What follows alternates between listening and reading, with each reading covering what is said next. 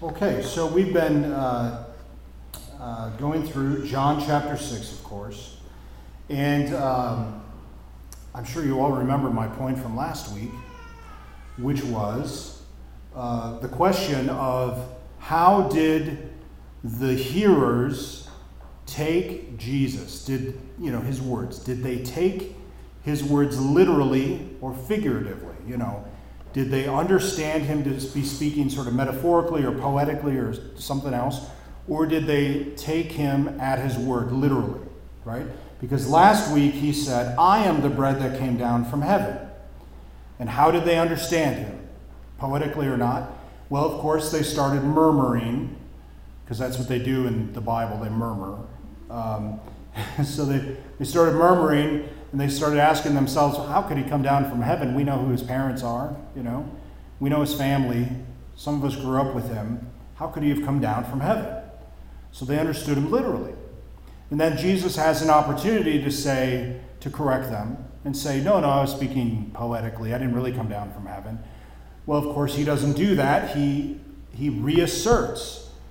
In other words, he says, yes, I did come down from heaven. I did, in fact, come down from heaven. So he has a chance to correct them. He has a chance to correct their literal understanding of him, and he does not. He reasserts their literal understanding of him. This is very important because there's different ways to take the scriptures, right? Sometimes the scriptures are not literal, and sometimes they are. Specifically, the Gospels, they tend to be literal, but sometimes Jesus is talking not literally. Sometimes he's speaking, metaphorically, he's speaking in parables, etc. But sometimes it's very literal. And here is an example of his speaking literally. So then last week went further on in John chapter 6. And he finished with the line that the gospel begins with tonight. And then we have another opportunity to ask, how did the people receive what he said? Literally or figuratively? Okay? So Jesus said this, at the end of last week's gospel, and of course we pick up this week.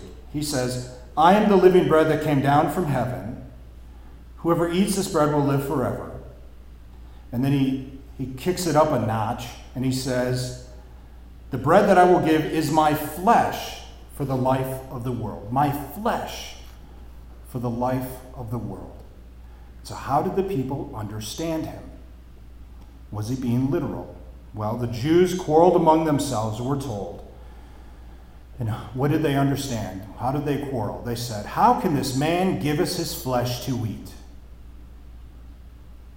In other words, as he's speaking to them directly, they understood him to say flesh, like regular flesh, which is a pretty radical thing. Here's this preacher, here's this religious teacher, with this whole group of people, kind of like this, a little less formal, preaching to them about, and they don't get that he's, God. They don't understand that completely, but he's talking to them about, okay, I came down from heaven. He came down from heaven. Look, you have to believe in me. If you believe in me and you believe in the one who sent me, then you're going to understand all that's going to come in this teaching, but you have to believe in me, is what the Lord said, in last week. In the last week's gospel in John chapter 6. Okay, we have to believe in you. All right, because it's going to get harder. And in fact, it does. And then he says, I am the bread that came down from heaven, has come down from heaven, and this bread that I will give is flesh for the life of the world. Whew. Now they're saying, well, how can he give us flesh? How can he give us his flesh to eat? This is kind of ridiculous. How can he give us his flesh to eat? So Jesus has an opportunity. If you're a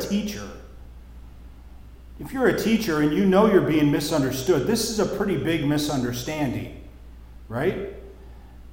He's going to give us his very own flesh to eat. You don't want to be misunderstood in this way. This is a big deal because it sounds like cannibalism. Let's be clear.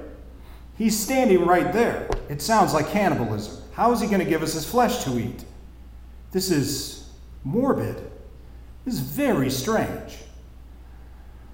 So the Lord, as a teacher, as a good teacher, he understands their hearts. He's God. He understands their hearts. He understands their minds. He understands their doubt. He's going to clarify if they're misunderstanding him, right? But also, if they're understanding him correctly, but they're being somewhat obtuse, he's going to restate exactly what he means. Some of you are parents. Most of you are parents. And with little kids, sometimes, I'm an uncle, and with little kids, sometimes you have to say a few times, don't do that, don't do that, don't do that, don't do that, don't do that, over and over and over, until you're sick of saying don't do that, right? And then you got to do it again the next day, and the next day, and the next day.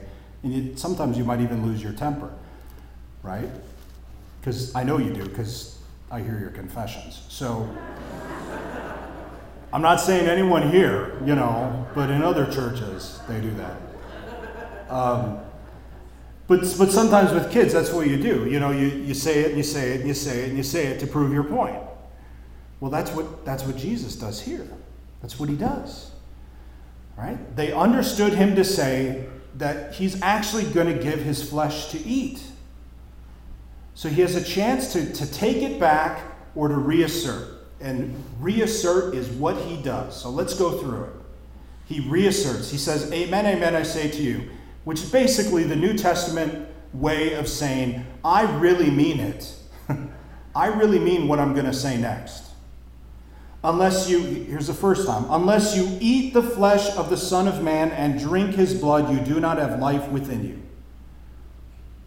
And just to make sure they heard him, whoever eats my flesh and drinks my blood has eternal life, and I will raise him on the last day. And again, for my flesh is true food and my blood is true drink. And again, whoever eats my flesh and drinks my blood remains in me and I in him. And again, just as the living Father sent me and I have life because of the Father, so the one who feeds on me will have life because of me. And even really again, this is the bread that came down from heaven. Unlike your ancestors who ate and still died, whoever eats this bread will live forever. Could it not be more clear what Jesus is saying? This is not poetic. This is not, by some sort of analogy or metaphor. He is being absolutely literal. It's literal. Unless you eat my flesh and drink my blood, you do not have life. And he says it over and over and over and over. And the people took him at his word. The people, and we're going to hear next week the repercussions of this teaching for Jesus.